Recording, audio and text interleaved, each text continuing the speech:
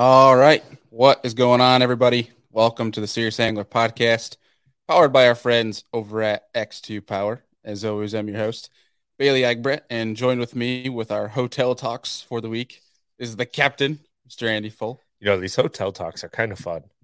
I just wish we didn't have the hotel room. You know what I mean? Yeah, I wish we could be like on the water or maybe in the expo. Maybe that's something we can figure out the next couple mornings if there's We've been trying to figure that out for the past 2 weeks. Everything just keeps changing. Yeah, it is what it is. We probably could have done this morning at the launch because it wasn't that bad. Weather was actually pretty nice today. Yeah. It's actually I went for a walk and grabbed some coffee from the local coffee shop this morning, and it was pretty pleasant outside compared to yesterday. I think yesterday was much colder.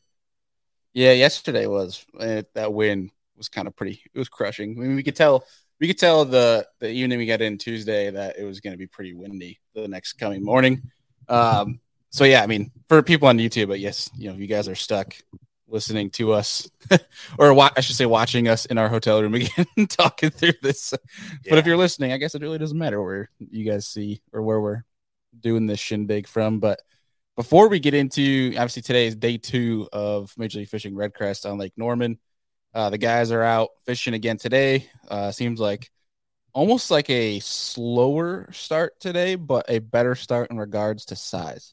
Yeah, I would agree with that completely. And I think it has something to do with the cold front that came through 2 days ago. It's the second day post-frontal. And on top of it, you have a full moon. So with the clear skies, those fish fed all night. I would expect the afternoon bite to be key and critical for a lot of these anglers at 12 to 3:30 time frame. So third period, that 3-hour allotment time is when they're going to catch them, I think, the best. Yeah, I think we saw it yesterday, the last period, like Dustin Connell literally with 1 second left lifting his fish out of the boat to get 17 pounds, biggest bag yesterday leading into today. Right now it's got Brian Thrift that's coming over on top, and actually we'll pull up for you folks that are watching on YouTube. That way we're keeping some tabs here. We got the score tracker going on the screen as well. Right now, I mean, Thrift's back on top, which, I mean, I don't think anybody's surprised by that. No. But before we start talking about Redcrest and start talking about what's going on fishing-wise and start going down rabbit holes, 2 things for you guys. You probably heard it in the ad prior to clicking on this episode, is Do It Molds running a sale from it started this past Monday until this Sunday, the 12th. You guys can get 15% off your entire order. This excludes kits. Mm-hmm. You cannot use the code on kits because you're already saving a good amount of money when you buy the kits that Do It Molds has set for you guys. But everything else, 15% off. Use code SERIOUS15. It's down in the show descriptions. You're saving a big bang for your buck, which you're already saving money on Do It Molds anyways. Yeah. Pretty good deal. And one of my favorite things to do with Do It Molds is to buy like the powder coating paint, because you can dip. You can make your own jig heads with the Do It Mold heads, but you can also take like any brand of company jig heads that you buy out there that are just plain lead, and you can dip them and color them the way that you want with the powder coat paint. So that's pretty cool. That is. Have you tried? Well, that's probably a really dumb question. Have you tried it with tungsten yet? I have not tried it with tungsten because you have to heat it so hot, and I just don't have the equipment to do it in my house. That's probably a dumb question. Yeah, it's not dumb. It's a good question. It's a very good question. So, but lead works really well with the powder coat paints. With tungsten, you're probably better off finding a way to paint it, like a spray paint. So what you're saying, just for people that are tuning in, is like you buy like an owner football head or an owner whatever round ball. Yep. That's already like poured for you. Yep. And essentially you can now dye that or paint that head. Yep. You just powder coat it. So heat up the head, dip it in your powder coat, and hang it in a toaster oven. So a little lighter to it, or a torch type deal? Yep, like a lighter or a torch. Heat it up to a point where you don't melt the lead so it doesn't fall on you. And you just dip it in your powder, shake it off, and then hang it to go. And you can make any cool color jig head that you want. We got to include that in the next coming Do It Mold stuff that we do. Just like, if you got a bunch of jig heads lying around there, Gammies or whatever, Kitex. Yeah. You want to change the color. Well, not Kitex, but Kitex tungsten, isn't it? Gammy does have a round ball head that I know our local tackle shop, they have them in there, and you can paint those and dip them if you wanted. You could probably get them on Omnia too, which is our next thing we wanted to talk about. So Well, yeah, I mean, before we get that, or you can just go our favorite route, which is we pour our own stuff with our own hooks. Oh, absolutely. Which is the best way to do it. Yeah, 100%, which is fun. But for those who do not have the pouring equipment, but you can buy it now because you have this 15% off code to save you some money. If you just have some old jig heads laying around in boxes, you can paint them up pretty quickly and easily with some powder coat paint through Do It Molds, which I believe that 15% off works on. Yeah, we have a great episode, Business from the Bass Boat on the Serious Angler Network that Deacon runs over there. If you guys have not listened to Business from the Bass Boat, those shows are down in the description. He did a show with the Do It Molds folks talking about basically the startup cost, but then over time, literally how much money you save. It looks, when you get set up with this stuff, obviously it can look like a decent cost when it comes to it's like a hefty tackle order almost when you're getting started. Once you get started, it's a one-time cost. Yep. That's really all. I think your only recurring cost would be hooks and lead. Yep. And that's really it, because you get the molds, you get the setup going, you're good to go. And then this is just a way to make that upfront cost even cheaper, so that once you're already saving money, it's just an easier way to save even more money than you already are with Do It Molds. And it's fun to do it yourself, and you can start finding little things that work best for you. And some of the molds are actually pretty easy to modify as well. Something I haven't tinkered with, but I do have some friends that do modify their molds to take different hooks and etc. that you can really make whatever you want from a single mold and make it the way you want it or you think would be best. I scooch this way a little bit. That way you're in view. Oh, yeah. People can only, it's probably good for the people because I can't see, the other half of your face. I'm not breaking everyone's computers. That's right. That's right. They got most of Score Tracker on the screen right now instead of our dumb faces. But to your point, we were getting into Omnia Fishing. We literally got an email this morning. We're telling you guys they're running a pretty sweet deal on Daiwa Tatula bait casters, specifically the SVs. If you want to save 30% off a Daiwa Tatula SV 103, so that specific model that they're having a sale off, 30% off. Use code all caps March SV, no spaces, March SV, MARCH SV on Omnia Fishing. And then if you're going to get more stuff in addition to that reel, we obviously have discount codes. Or if you haven't used the order with us, you can use Serious First, all caps, no spaces, Serious First. Get 15% off your entire first order with us. And every order after that, from unlimited amount of uses, it's Series 10. Yeah. And then they have 25% off line right now too. Is that what it is? I think that's still running. Yep. They're always running sales. If you guys, if you haven't yet, especially if you're a tackle hoarder like Andy and I am, and you want to get the best shipping in the game, and especially from a customer experience standpoint, if you're always ordering tackle, if you haven't signed up for Omnia emails, literally they are running sales all the time. The 2-day shipping is quite incredible. Well, yeah, and then especially 25% offline. I'm a huge avid Seaguar Invisex user. Yeah. That's all I use basically besides Gamma. And I literally, that 25% off saves you so much money online. Yeah. So much money. Because I don't buy 1 pack or 2 packs. I go and buy 20. Yeah. Well, whenever I put a line order, it's always $300-400 in line whenever I order it, because I want it to come, and then I can leave it there when I need it too, so I don't have to keep reordering it and then worry about it being out of stock. Because line is one of those things, as a tournament angler, we change constantly. So I'm a big fan and advocate of buying bulk spools. I run through fluorocarbon. It's bad. It's really bad. Put mono backing on your reels so you're not filling your spool full. No, I don't even do that. I just go straight fluorocarbon the entire thing. What a waste of line. It is a waste, but here we are. I just want to crisp, very crisp. I don't know. I've done the whole leader or do half the thing braid, tie a knot, and do fluoro, and I've either had that knot break or I get backlash because that knot is getting in the way. Where it's I guess it depends on what application. If you're flipping, yeah, it makes perfect sense to have the smaller spool size, fill it up halfway, especially if you're only going out 20 yards of line because it's your designated flipping reel. But if I'm deep cranking, that type of thing, I'm going straight fluorocarbon the entire sucker. It's fair. You know what I'm saying? Because it's just I don't want anything messing with that reel. And I'm probably doing something wrong, which is perfectly fair because I do a lot of things wrong. But don't we all? But anyways, we should probably get to the point of why we're here. That's recapping day one and talking about day two, right, of Redcrest. Well, you don't like BSing around and having people listen to us talk about everything but fishing? No, that's fine. But oh, that's funny.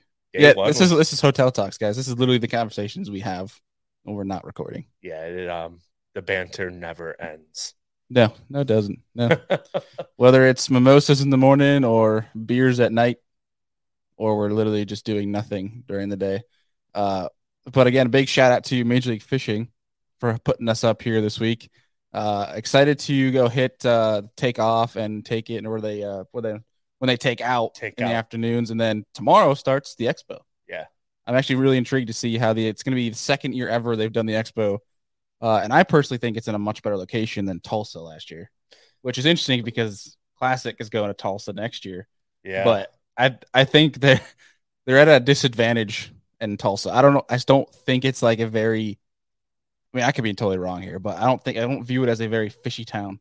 Whereas Charlotte, like, you have Norman right here. Yeah, and it's tough to say. Like, Oklahoma is a huge bass fishing state, and it's close enough to the border of Texas that they'll pull people over from Texas. I'm honestly surprised that the expo wasn't bigger last year, because I believe when the first year too. Yeah, first year expo. I believe when the Classic has gone there in the past, it's been pretty big. But it'll be interesting to see how that changes next year. But we probably, since we're here, an MLF tournament, I'm very excited about the expo and what it's going to look like tomorrow and through the weekend. I hope it's a really good turnout. Yeah, we'll obviously keep everybody updated on what things are looking like and how things are going. Right now, we're watching Brent Ayler reel in another bass. Obviously, he was tied. He was tied until literally 1 second left on the score tracker yesterday with Dustin Connell. Looks like he's reeling it. I can't tell if he's got a limit yet. But yesterday was interesting.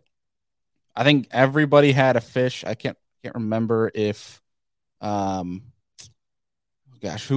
the guy that was last that didn't have a bass? David Walker. Okay, David Walker was the only one on the score tracker. He did get two yesterday. He did? Oh, yeah. So maybe there's something up with the score tracker. Or he's in an area of bad service too. Yeah, that's odd. But yeah, so basically everybody caught fish yesterday, which is pretty on par for what Lake Norman's known for, having fish. I'm sure everybody caught a ridiculous amount of non-scorables, which the minimum is 1.7, which I find interesting. We talked about that on yesterday's show. So if you haven't checked that one out, our day one show, that is yesterday. Again, we're doing shows the rest of the week. So we're going to have a show today, have a show tomorrow, and then we will potentially have a show Saturday and or Sunday. We haven't really made up our minds just yet. I guess it really depends on, what goes down show wise, how busy the expo is, and who's able to come join us. We might have some guests trying to join us here. Because obviously we don't want to just put out content to put out content. Obviously we want to have something to talk about, so you guys aren't listening to us ramble like we did the first 10 minutes of this show. What's wrong with rambling? But, there's rambling and like talking about something that people might enjoy, but then there's rambling and then listening to our conversations with some people think we're crazy. We're fishermen. All fishermen are crazy. So let's be real there. But day one recap, right? Like, did anything stand out to you that you found surprising from day one? I find it surprising that Dustin Connell's pattern, granted, towards the end of the day, was very junk fishing, because I think he was trying different things because there's no pressure, which is now he's in 15th place, which is interesting. I think he started off the morning though today doing completely what he ended his day on yesterday, because he said he doesn't want to burn the area he found. I think he stumbled upon that yesterday and was like, oh, wow, how did I miss this? Yeah, he literally said, I never did this in practice. Yeah. How did I not find this in practice? Yeah. Which is literally just throwing a jerkbait around. It looked like, I want to say, secondary points in cuts, in creeks. And there could have been like drains coming out of those ditches or whatnot coming into the main lake that he found those fish on.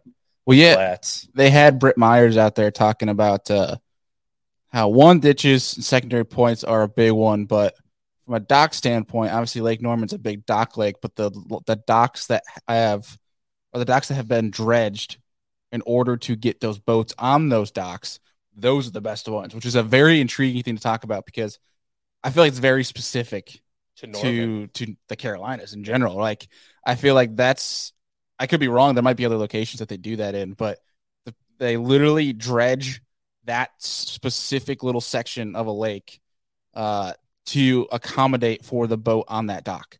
Well, Meaning, I so don't like even say, know if they dredge the entire area. I think they just dredge this a part of the dock out and make like a little ditch. that's what I'm trying to get at. So like when say the bank is 3 foot, we have a dock on it. Under that dock specifically, maybe it might be 1 or 2 feet out from each end of the or each side of the dock. It'll be like 7. Like it'll be significantly deeper, and you could tell that. You can even tell by the watercolor. They showed a great depiction of it yesterday when they had Britt Myers out on the water, where you could see bottom on each side of the dock, but then it's like this clear tint blue where you couldn't even see the bottom coming out from the dock and into the channel, which I think that is like so clutch because it's almost creating these small pinch points for you, especially for those early spring fish. You got pinch points, and then you can work your way up as the day goes on. These fish will probably work their way back under that dock, which it's just like it's a funnel. Yeah, but it gives those fish a place to sit on. I mean, theoretically, if you think about it, depending on if those are closer to the creek mouse, those fish only have to go 100 yards their entire life. Yeah. And now because they dredge it out, now they have spawning flats too that they can spawn on right next to it. Yeah, literally they spawn right on the dock. Yeah. I mean, it's clutch. I think that's one what DC found yesterday, but also two, basically he's extremely proficient with forward facing sonar. Jacob Wheeler's back on top. Shocker, seeing that name up there. Pretty used to seeing that past few years. But in my mind, like what he was doing was he was running a lot. I think he was running and gunning a little bit more than we saw other guys doing in regards to one really nailing on that jerkbait bite on the secondary points. He caught a couple around marinas as well. Whereas we saw like a lot of guys doing like what Jacob's doing now, where he's just drop shotting these fish. I can't tell what exactly Jacob's fishing. I think he's probably the most proficient right now of this field offshore. I think he's the only one really fishing offshore. It's what it looks like, at least from what we can tell. Like even Thrift is like fishing brush piles in creek, like in the creeks themselves. I can't tell how far back Thrift is in those creeks, but I mean Wheeler's the only one we're seeing that isn't on the bank. But I see. Now in second place, Cody Meyer. They haven't had the camera on him yet, but I would imagine Cody's probably doing something similar. He's fishing docks with a forward Senko. Yeah. I mean, he's like the spotted bass, Oh, he's God. Good. He's good, yeah, and he's up there catching them shallow. So. Yeah, I just think that. So to get back to your question, it's so long-winded. It's a good thing it's a podcast and not, yeah. Well, basically, what I'm trying to get at is his pattern. I think over the weekend, it's interesting. It's two-pronged, right? It's going to be colder throughout the weekend. So that's where I view his pattern as something that you can hold up better. But it's going to be overcast. So I think it's going to be interesting to see if those fish change in regards to the water column of where they sit. If he's able to still be able to run into as many fish. Because at least with the sun, when the waters get colder, they'll at least relate more to things. Whereas when it's overcast, they'll be more in the abyss and kind of be random. And I don't know how well, and I'm sure they're going to eat the jerkbait, but they're not going to be able to see the jerkbait as good as they could if it was sunny. But he might even mix it up, throw a little swim bait on them, that type of deal. Yeah, tomorrow, so Friday, I believe there's going to be rain coming, and then Sunday will be cold, cloudy, and rainy. So I think tomorrow when the weights reset, you're going to see a big shift in the standings. I just have this gut feeling that guys that are chasing largemouth and getting a couple big bites a day, or like that one big largemouth bite a day and catching a bunch of like 1 3/4 pound spots, are really going to do well tomorrow. And I have a funny feeling the offshore bite might even not disappear, but really dissipate tomorrow. And if somebody can survive tomorrow, make it to Saturday like a Jacob Wheeler, I think Saturday is going to be the day that Jacob Wheeler's really going to have to lean on him for Sunday to really have a shot at this with the offshore spotted bass game. Because that's all he's been doing the entire event so far. I don't know if he has anything shallow. Yeah, and so the reason you say that is because tonight is the warmest night. Yeah. But I think that there's still a lot of fish in that pre-spawn phase. We're seeing these guys catch some really fat fish. I think the one day isn't going to affect them that much. I think the largemouth guys, tomorrow is your best day because of the sun, and also the warmth. But I think that offshore deal isn't going to go away, in my personal opinion, because that cold is going to kick them right back. Yeah, I don't think one day would send the entire lake up. The only thing I'm worried about is the clouds. It's going to make them scatter more. They're not going to be so tight to cover. Like if Jacob Wheeler's fishing offshore brush, it might be harder to get those bites to activate, like to get those fish to activate on a cloudy day. It's not going to help shallow either. Yeah, but I mean, the one benefit to fishing shallow is you can cover a lot more water quicker and just pray that you get 5 to 6 bites. Yeah, I mean, I think to a sense, though, you could apply that offshore. Like, he's not just fishing the abyss. You know, it's hard spots, it's humps, it's brush piles. Like, there's specific things he's fishing where you can essentially go and do the same thing. He's easily probably one of the best offshore fishermen on the planet right now in regards to being able to build a milk run that is efficient from a time standpoint and also being able to know when to pick up the trolling motor and when to stick around. Like, I think he's one that could go and run 30 different spots in a period just by running, getting on the trolling motor, panning around live, seeing and acknowledging what is going on there, and then he's gone if they're not there. It'll be interesting to watch. Yeah, for sure. It's going to make good TV content for everyone who's viewing in. I really think you're going to see guys scrambling a lot more tomorrow. I mean, there was guys scrambling yesterday. It's going to be interesting. Like, spotted bass lakes are always intriguing to me. One, because I don't understand them to its fullest capacity, obviously, because we're dumb New Yorkers, dumb northern people that are used to dumb bass. So if you are dumb, you probably can understand dumb bass, but these bass seem a little bit smarter. Yeah, a little bit. That's probably why I don't understand them, because I'm not smart. But either way, what do you think comes Sunday? I know obviously you're leaning on the shallow guys doing well tomorrow. I agree they'll do better tomorrow. But what do you think is going to be Sunday? Looks interesting because it's going to be the coldest day. It's like a high of 46 or something like that. Yeah, 46 in rain. Oh God. Do you think? Well, what do you think is going to happen on Sunday? Like, what do you think? One is going to be the winning bag. I know you talked about it a little bit yesterday, but one winning bag, but then two from a technique standpoint. Like, if you were hit with those conditions, what are you adjusting, if adjusting at all? I think at that point, having very limited experience down south, I would stick to my guns. A winning weight, because I think they add the 3 days together, right? Like Friday, Saturday, Sunday. I think they add the 3 weights together. So I'm going to go, I think it's going to take an average of roughly 15 pounds a day. So the winning weight's going to be around that 45-pound mark, 44 to 46 pounds.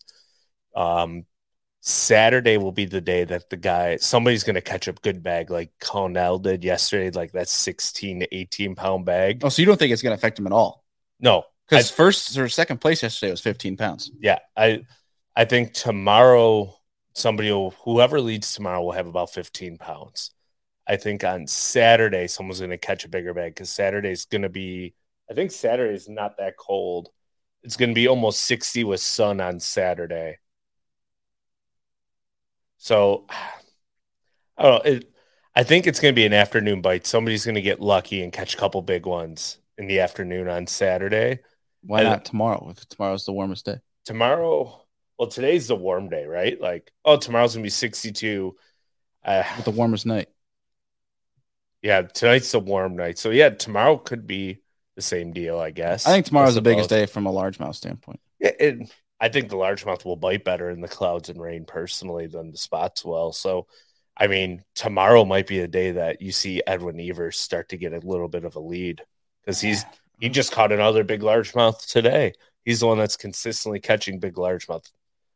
As we started, I think like at 10 minutes into our episode, I think he caught like a 4 or 5 pounder largemouth. Can we fact check that? Yeah. Oh, I watched it. It was up there. It was a big one. Let's see. So Evers' big bass is a 305. So yeah, it was a big largemouth though. Even other people's fish, Andy, you're always making them sound bigger than they are. Sorry. Like, it's hard on a little computer screen that's 15 feet away. Okay? I know, I'm giving you a hard time. Andy is my Ike and Ellie when it comes to fish. Everything is big because I get excited about everything. And he sets it like, "Oh, it's a big one." And I'm like, never mind. Whatever. But I mean, like a 3 pound. I can't knock the excitement. If somebody can catch 2 or 3 3-pound largemouth in this derby, they're going to separate themselves from the field. See, I'm gonna go flip side. I'm gonna say tomorrow there's gonna be big bag is gonna be 16, and then it's gonna be. I think Saturday you could see a 15, 16. But Sunday, I think it's gonna be tops 13 and a half, 14 pounds. Yeah. It's gonna be who the guy who wins it has. Yeah, today you're going to see guys fish extremely conservative, especially the ones that are like, okay, I have 12 pounds already. I know I'm going to qualify, and they're not going to want to burn their fish to the ground. Yeah, this next period, we got 13 minutes left in period 1. This next period, I'd be very surprised to see your guys at the top, like Wheeler and them, have a camera still. Yeah, I'd be surprised if they don't go down to the cut line. Yeah, they're going to start making moves. I think you're going to start seeing Wheeler and Thrift, Evers, they're going to start practicing. But I think Evers only has 4 fish right now on the day. Yeah, he just needs one more, and he's sitting in third, which is... Yeah, if he catches a 2-pounder... Him and Ayler are the only ones in the top 10 that don't have a limit today, which is good. Yeah, and I think for anyone who's in the top 10, if they can get to that 12-pound mark, they're going to lay off. Glenn Connell's in 12th with only 2 fish, which that's pretty good, too. Yeah. I don't think he's too worried. No. That was a spot, That's right? A spot, yeah. That's got a big head on the... That's a big spot. What do you think? What do you call him? Well, it'll be hard to hear it, so I'm going to say that's 214. I'm going 314. 314? No, it's not that big. Are we taking bets?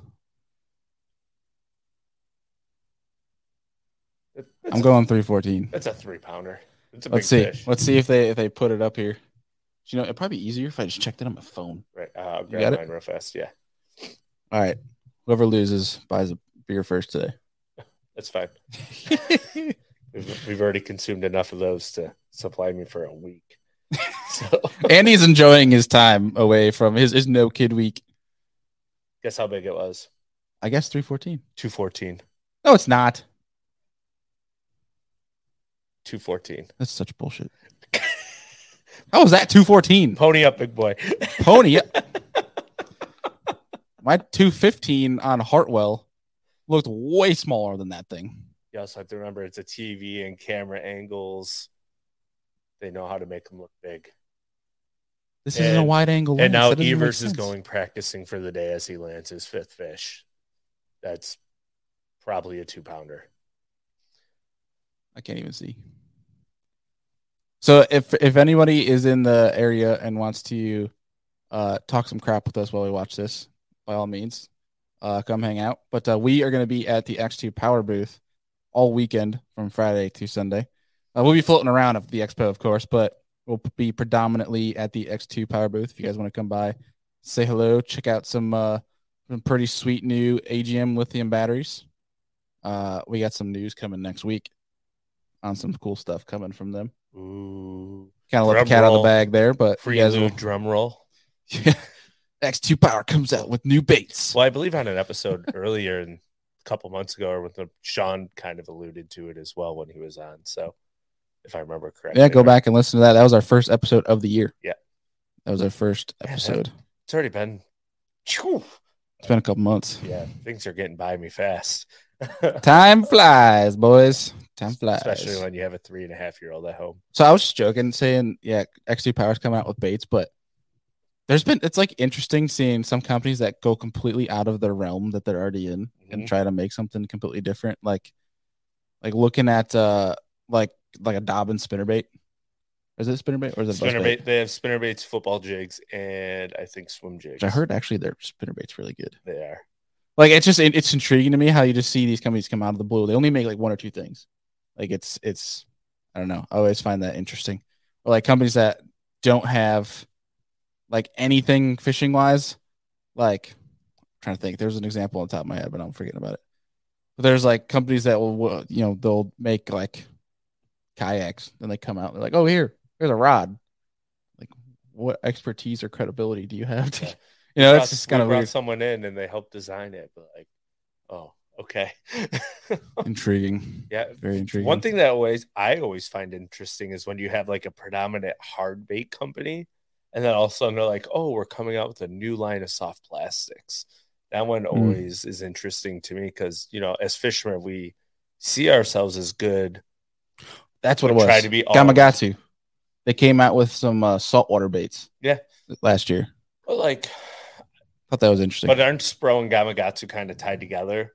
And Spro, which has I mean, always yeah, but been they like were a hard bait Gamagatu frog line. company, and now they're coming out with soft baits. See, that makes more sense to me though.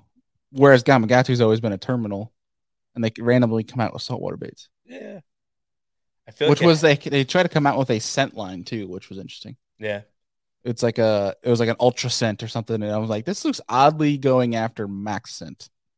I don't know. I thought that was interesting. I could be butchering that name wrong, but companies need to adapt and evolve, and that's what they try to do. adapt and copy, boys. And Copy and well, paste. that's the fishing industry in general. Like it's very.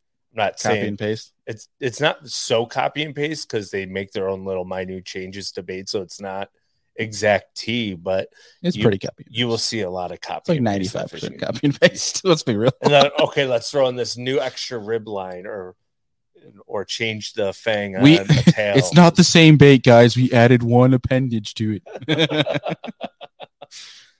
I mean, I understand it though. Like as much as I'm sitting here like joking about it, there is something to acknowledging that a company made a great bait, but through a bait engineer, somebody that has that mindset of it's like their job, right? Making baits is like it's as good, but I can make this better. Which like we're seeing right now. We were talking about yesterday, the Berkeley Stunna. mm-hmm. All these guys are throwing it. Like you're seeing it on there. And the guys that aren't even sponsored by Berkeley, which people were kind of knocking that Berkeley was they kind of get a rap every now and then for going after like copying other baits, but they took the Stunna, they took it and like they're these guys aren't using. I'm sure they have them on deck. Yeah, we're not seeing them throw a Vision 110 right now, which is wild in a jerkbait derby. Like, which just tells you like you can take a product from an engineering innovation segment and tweak it to make it slightly better as your own. As to where like the bait that originally started the entire jerkbait phase, right, was a Smithwick Rattling Rogue. Then it went to a 110. Well, what do those baits do? They slow float suspend depending on water temp, and the Stunna slow sink. So it's completely different, has a completely different ability straight out of the package than a lot of other suspending jerkbaits, which makes it different. And that's the power of it. It's an action that these fish don't normally see unless you are really good at tuning jerkbaits and making them slow sink at the proper speed. I think that, but I also think forward facing sonar has a big thing to do with it because these guys are now like you have suspend strips and you had like lead strips and things where you can get that things to go, have your bait sink. Where I think this one as a bait itself, it already sinks. Not even like too fast, but at like a perfect rate where these guys are like, okay, my 110 plus one, gets down to, 10 foot. The Stunna, I can literally let it sink to 16 feet and I can access this deeper brush pile now with a jerkbait, especially if you people that are good at tinkering, you put different trebles and different things on to have that sink a little bit faster to be able to access. You can put a different treble on and learn how to make it sink slower. So I think though that is the biggest reason why I really, obviously the action's a little bit different on the Stunna than the 110, the Vision 110, but I think that's the biggest proponent of it in my personal opinion. Is forward facing sonar. Yeah, absolutely. But I mean, yeah, I find it interesting. I mean, maybe they don't publicize it, but like you don't see guys at least talk about throwing pointers anymore or re-ranges or anything like that. I think the only one different that you see is like people are still throwing the Strike King KVD. The slasher, because it's an entirely different. And I think that's where the re-range was developed. The re-range is a very slashing warm water jerkbait. It is meant to cover a ton of water really fast. And that's the same thing with the KVD. The KVD jerkbait by Strike King, it's a slashing bait. So it's meant to be fished fast and erratic, as to where like a 110 and a Stunna, in my personal opinion, they fish better slower. When you can get it to kick out to the side relatively quick and pause it, that's when those two baits shine. But where the 110 will sit like horizontally in the water and it will slowly rise, the stunner will hold horizontally and then just slowly fall. And that's the two big differences. Something really interesting. I don't know why I thought about this right now, but when Hank Cherry won his classic on Gunnersville, they're talking about some pretty cool tips, like small things you can do with the jerkbait to catch more fish. And he was talking about how there's a lot of fish. I mean, you see it in Clearwater fisheries. I'm sure guys have seen it this week.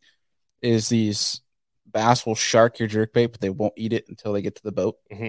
Where he was saying one thing Hank was saying was, don't obviously forward facing sonar helps with this, but like when it's right at the boat, don't reel it in the last 10 feet. Yeah, keep working it to the boat. One thing he does though too is if you're able to if you have your system set right and the jerkbait has the right trebles and it's weighted correctly, when you can get that bait to turn around and look at fish, you get bit. But one thing he does too, he's like, if I know a fish is looking at it, he goes, and especially on the pause where they're still looking at it, he goes, I lift my line slack a little bit, and that gets that jerkbait to rock up. And that sometimes can be the triggering factor to get those fish to eat, which I thought was super cool. But the one thing too, which I think applies to especially why you can get bit big swim baits, and I think this is a token from muskie fishing, is he changes direction of his jerkbait at the boat. Where if he's you're jerking at a 45 going down the bank, he jerks towards the back of the boat when he gets to the boat. That way it looks like that bait is deflecting from the boat, whereas it's fleeing. Yeah, where they use bass will eat at the boat because they think the boat is a wall. They use that as a pinch point to trap those fish. And I thought that was super cool when he mentioned that he'll change direction, especially when he knows fish are looking at it, because that could be the simple trigger to get those fish to eat, which that was just super cool. You see guys do it now with swim baits. Look at Brandon Polinick. We were talking about this the other day with the mag draft on the Mississippi River. Time right at the boat. Well, look at the Mississippi River. He literally started walking back to the boat with it, and then he got ate. He saw a bass tailing it and started walking with his mag draft back to the boat, almost like figure eight in the fish, which that's a movement now that no one's talking about with big swim baits. Guys take it and they'll thrash it on top of the water like a figure eight for a muskie on steroids, basically. It just gets a reaction. You put cocaine in your glide bait, and that's essentially what these guys are doing. They're catching fish like that. White powder for you see it. You see it on when guys are fishing bluff walls with swim baits. It's super cool. I don't know. I'm so intrigued by that. Where it's we think bass are we got to use 6-pound test, super long cast, which is true. But to an extent, when you ignite the true nature of a bass, when they're in feeding mode, they don't give a crap. Nope. Look at the Alabama rig. Right. They're going to eat when there's steel wire on the dang thing. I kind of want to digress. So for a second, go back to the jerkbait talk. Yeah, sorry. You're good. I think the reason why Hank Cherry ended up designing the stunner, if you go back and listen to him talk about Gunnersville at the end, if I remember correctly, he upsized his trebles and went down to 2 treble hooks on that 110+1 in the stain reaction color so that he can make it slowly sink. And I think that's ultimately a desired action from a jerkbait because it's something that they don't see all the time, and now they're seeing it. So it's gonna be interesting to see how the jerkbait game changes again. Yeah, I think it'll keep improving. I think it's really good right now. I think the jerkbait game from an improvement standpoint right now we're gonna see is rods, where I think there's good ones out there, but I think people are really gonna dial in a good action for it. I guess maybe I'm speaking out of bias because I haven't really found a great one yet. The Alpha Angler Slasher is my favorite, but even that one's a little bit too on the stiff side, which we've talked about before, and we won't prelude anything. But I remember there was a great Bass University show with Hank after the Classic where he's talking about when a bait dies, which a jerkbait mimics a dying bait fish. When that bait fish dies, does it literally just suspend there and sit in that exact water column? No. What does it do? It moves around. It falls. Yeah. Or moves around the current. Yeah. Literally, when a bait fish dies, it sinks for the most part. That makes exact sense why you want a sinking jerkbait. Yeah. So I mean, in my mind, when he mentioned that, and that's why they went after the stunner the way they did, like it makes perfect sense. I mean, you're just making it more lifelike. I thought that was super intriguing. Where I also do understand that there definitely is a place, obviously, because the Division 110 still, like, even though the guys are using Stunner now, I still think Division 110 is the best jerk bait ever made. But like that one, the action's so good on the Division 110, but two, there's something about just holding the bait in front of a fish's face that'll piss it off.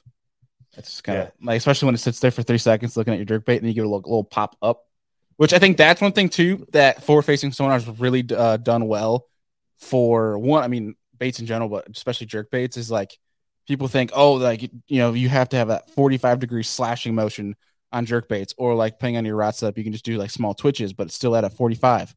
Where people really exposed now that giving your like a 90-degree vertical pops to change that direction of the jerk bait is what, like, there could be bites where they're only eating that. Yeah. They'll entice it Justin with your Cannell's been doing it a lot, but he's jerking. He'd be like down, down, down, down, down. And all of a sudden he'd be up, up, up, up, up, up, down, down, down. And it's just changing the direction. I think forward facing sonar is the biggest reason why guys are doing that now. Because like you can get on a bite where that 45, you're in that comfortable motion is what draws those fish in, but they won't eat it on that because they see it all the time. Then you give them a little pop, and they're like, oh crap, this bait's different. You know what I mean? One of my favorite things to do when I jerk bait fish is down, down, and on the pause, I'll kind of pull out to the side just to make it change direction and then come back down. I've never really experimented up, but I will pull out to the side. Expand on that. What do you mean? So, pull like, aside? You're working a jerk bait, pop, pop, pop, pop, and all of a sudden you just go pop to the side on your slack line. It makes it pull to the right or left. Oh, okay. So you're just changing your rod angle. So you're slashing to the right. You just give it a little backhand. Yeah. Or forehand. Like you're slapping it in the face and you give it a little backhand. Exactly. Yeah. So when they talk dirty. Talk dirty. Give them the backhand. That's awesome. Yes. That's a really good point. I mean, yeah, that's kind of the same track mind, right? As given that vertical. Yep. It's just changing direction, something that they're not accustomed to do it. And I will really do that. Like if I'm fishing a group of smallmouth around us and they're really aggressively eating it and then they stop. Like after like 4 or 5 casts, I can't get one to eat. Then I'll start changing my rod direction to try and get them to eat. And I have found when I pop up at like a 45-degree angle up to the side and it comes off a certain way, they will explode on it because it's just slightly different. Here's a question for you. No. All right, never mind. That's the show for today, folks. We'll see. When you're, I mean, a lot of people have experienced it, but like when you're working a jerkbait, or like say even like a fluke, and you can see whether it's forward facing sonar or visually, or you see them tail it to the boat, but they won't eat it, and you've tried a bunch of different things. What's your adjustment? I'll lead this full circle because I have something I figured out last year that was pretty cool.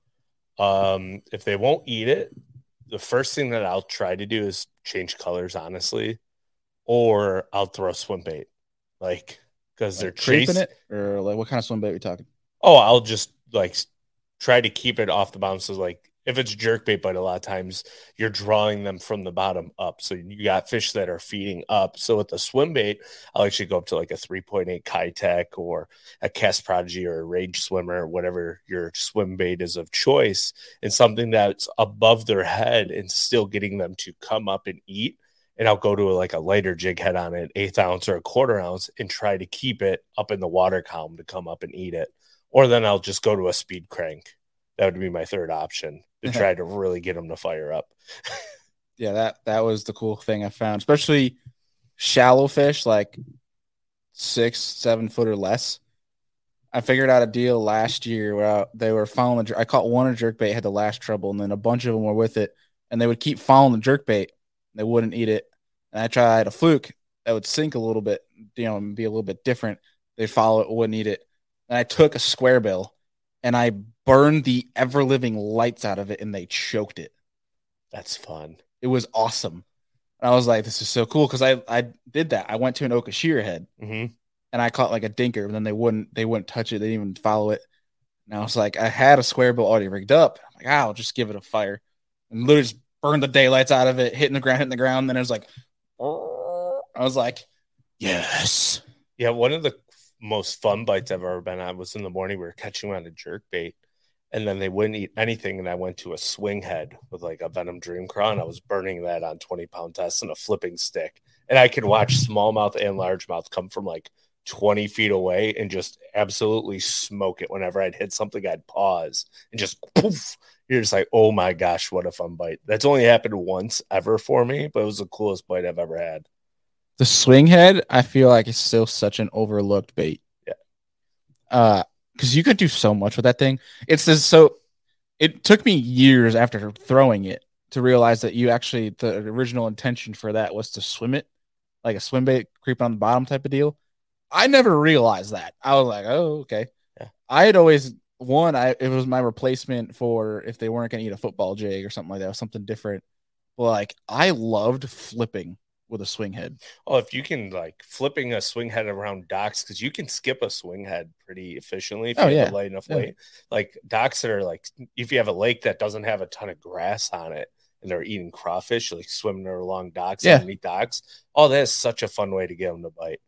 It's like, especially if you're creeping down bottom too. Like, I love fishing that thing offshore. And it deflects great. It doesn't get hung up that easily. Yeah, I mean, especially because you can put an EWG on it. And that's why I loved flipping grass with it, or even timber. I mean, now you have your ringed, there's got the VMC ringed hook. All of them have it now. I don't like VM, although I am intrigued to try the new red line they came out with. These look really intriguing. Good. I've always been like very anti VMC, besides the bladed treble and the Nico hook they have.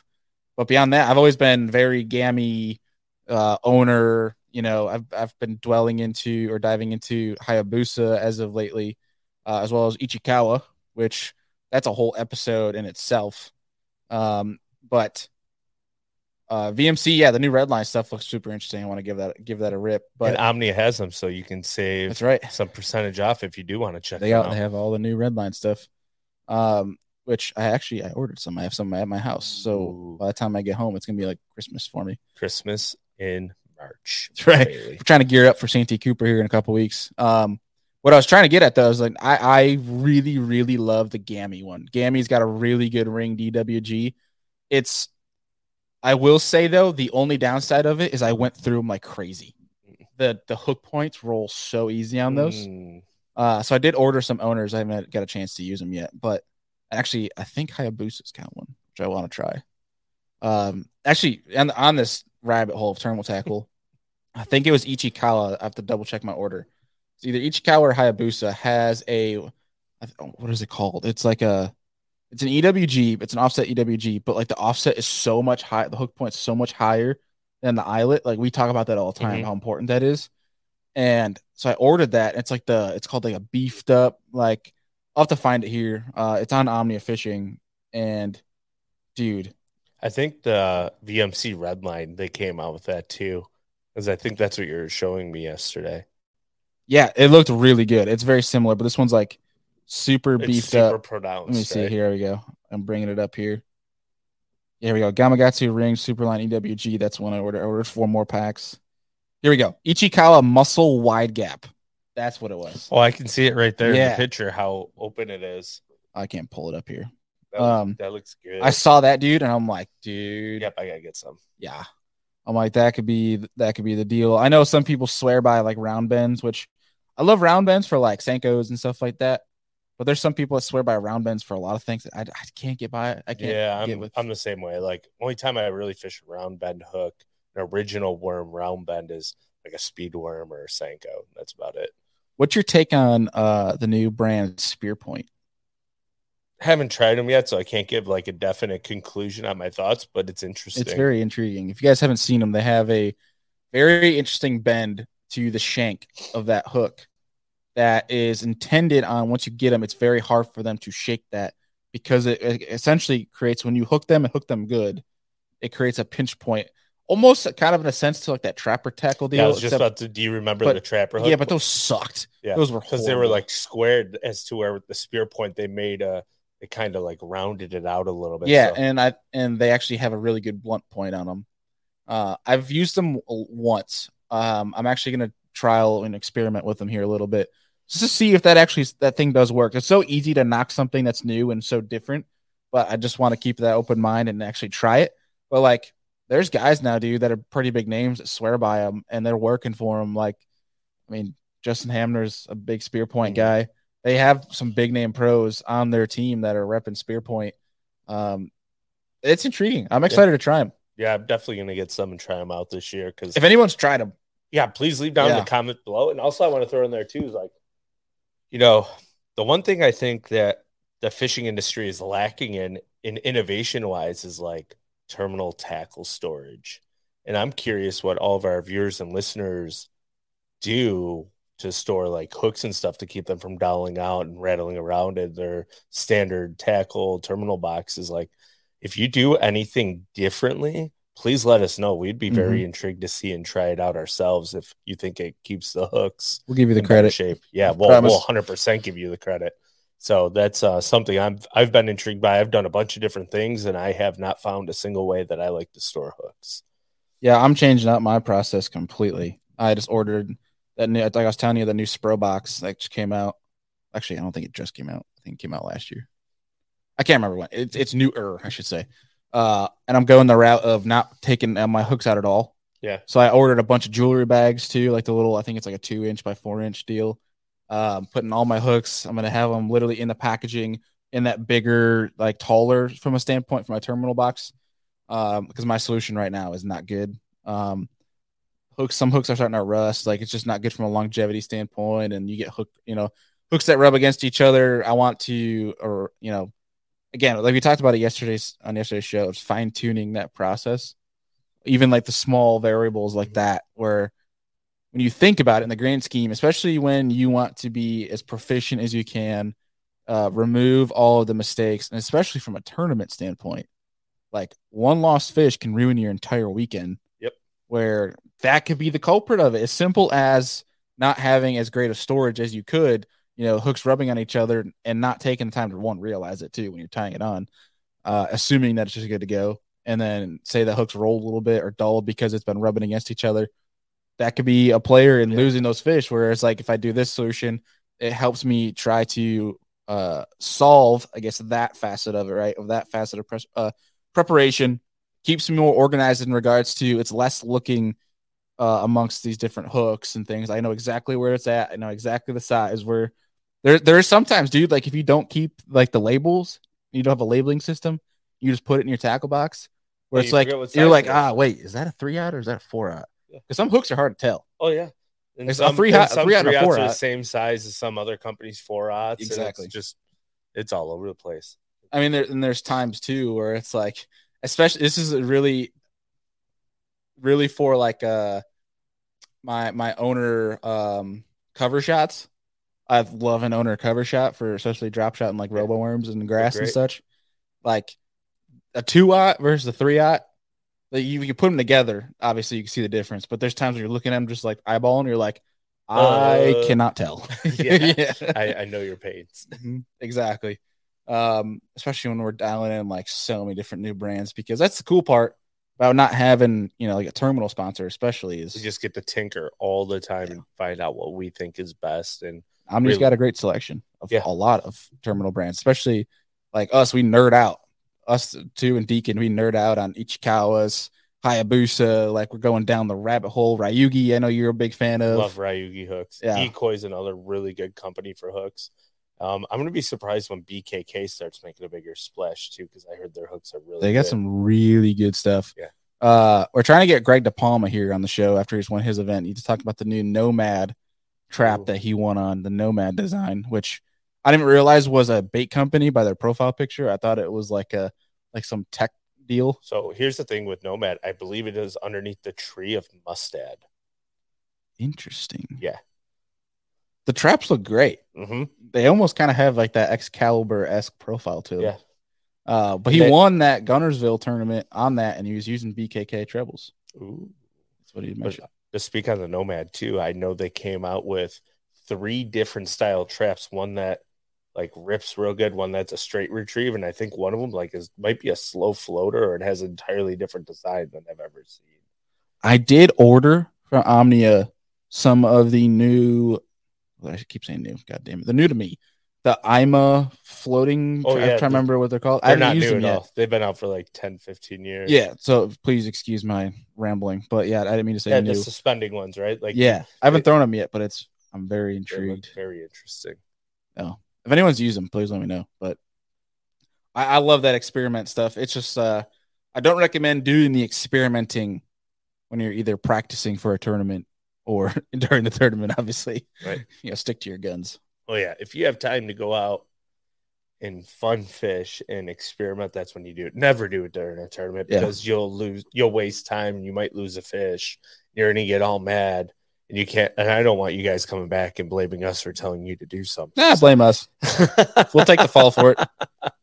Yeah, that I guess that's part of our process, right? Is like teaching people, but sometimes what we teach might not be the correct thing for that person. Well, that's what we always pump, right? Is like we are not experts. We are experts in being annoying and talking too much and continuing to learn. Yeah, I mean, we're just bringing you guys on our learning process. That's why we bring on guests, because we're not the greatest at this stuff, but easily, as you guys can tell. That's why we bring on people like who's on the screen right now. You're not the greatest, dude. Like what? Hell no. Oh. No, I'm trash. Like that's why we bring on Brent Ayler, who's on live right now. That's why we bring Brent Ayler on. That's why we bring on Josh Bertrand, who's he doesn't have a fish today. Come on, Josh. You're supposed to back us up here. I swear Josh knows what he's doing. That's why we bring on those guys that actually know what they're doing, so they can talk to you, so you guys can learn from them. We're learning from them, and we're just kind of giving you our perspective. So, like again, I mean, I think all the pros will tell you the same thing that I'll tell you right now is that if you are listening to what we're saying, or you're watching a YouTube video on learning something about fishing or tackle, you can take note of it, but make sure you go and try to apply it yourself on the water and formulate your own opinions on them. 100%. Do not take what you learn from anybody as like the law. Like it's not 100%. It's not black and white. You can put your own spin on it. Obviously, when Kevin Van Dam's talking to you about speed cranking, you could definitely take that to heart. Yeah. But still go out there and put your own spin on things. And it might only work for Kevin the way Kevin fishes it because he has the utmost confidence, and that's the way he found he likes to fish it. Yeah, that's probably a bad example because I don't think many people can fish like Kevin. No, my forearms would be like burned to the ground after a half hour. So. We were talking yesterday, we were watching Kevin on live throwing a jerkbait, and we're like, dude, his left forearm's got to be much bigger than his right. For the way that dude works a jerkbait, like I would only last like maybe 15 minutes. Yeah, he's nuts. And he's been doing it for years, like 30 years fishing it like that. It's just insane. Yeah. I mean, that's just we've talked about that before though on jerkbait shows. We don't have to dive down it, but like for that reason specifically, that's why I go to a little bit stiffer of a jerkbait rod. That way I don't have to rip it that hard. Small twitches. And that's like where the Stunna's good. Stunna's not really a great one to like rip. Yeah. That's one that's like really good soft twitches to it, especially with the correct rod setup, and that thing will work its magic. I swear with the re-range, you really need to snap. Oh yeah, you get the move. Crack that baby. Yeah. And it sounds like you're cracking your rod every time you cast that. If you buy a re-range, we will forewarn you, when you cast it, you did not break your rod, I promise. Or the bait did not go flying off of your line snaps. It sounds like all three mixed into one sound, but it sounds that like baby can cast a mile. Yeah, I can. That's for dang sure. Well, folks, we are coming up on an hour here. Andy and I are going to go do some exploring of the city. Going to go check out the expo before the show opens tomorrow. So again, if you guys are in town, come check us out at the X2 Power Booth. We're going to be, pumping up our socials throughout the weekend. We've been putting a lot of content out, obviously, since we've been here. Hope you guys are following along and enjoying that. If you don't follow us yet, we're on every dang freaking platform on @SeriousAngler. You can come check us out. Slide in the DMs. Andy and I are very prevalent on there 24/7. Probably too much, honestly. Yeah, honestly. Yeah. But if you guys can be around, come say hi to us. Say hi to us, whatever. I'm losing my train of thought here. But basically what I'm saying is show is over for today. We will get you guys a recap of second day of MLF Redcrest tomorrow for Friday's episode. And Andy, anything else before we wrap this show up? No, I'm just excited to watch this through the day, and I'm really excited to see everyone at the expo who's coming out to Charlotte. It'll be good to see everybody. It's always great to be almost like post-COVID life and actually having some normality, so it's cool. Yeah, I feel like we got a little glimpse of that last year with Classic. Oh, 100%. Sure. But it just seems like every year it's getting a little better and better. So every Yeah, day. let's be honest. COVID doesn't exist. That's fair. This is all media hype, but we won't go in that rabbit hole either. It obviously exists. We're not. Yes. Okay, yeah. We'll just. Yeah. All right. So mission aborted. Mission aborted. Well, I will say. Digress. Yeah, I will say.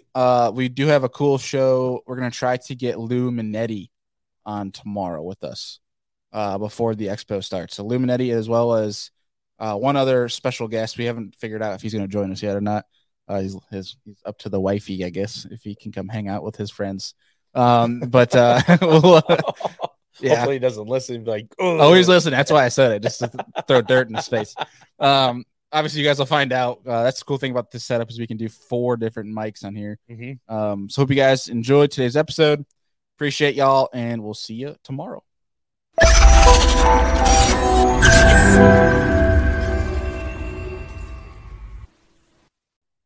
Well, that was an awesome show. Hope you guys enjoyed it. If you can and your app allows it, please leave us a rating and review. It really helps us get seen more, which allows us to access more time and more variables to be able to bring to the show to make it better for you guys. So hope you enjoyed it. And if you did and you liked some of the things we talked about in this episode and want to check out our show partners, all of that is in every single show description. You can click down there. It's got all of our discount codes, all of our links to our show partners, where you guys can go and support the people that support this show and help us make this show happen. And of course, this show does not happen without you guys. You guys know we appreciate you. You're the Searsanger fam. You're the reason we're here. Appreciate y'all, and we'll see y'all on the next one.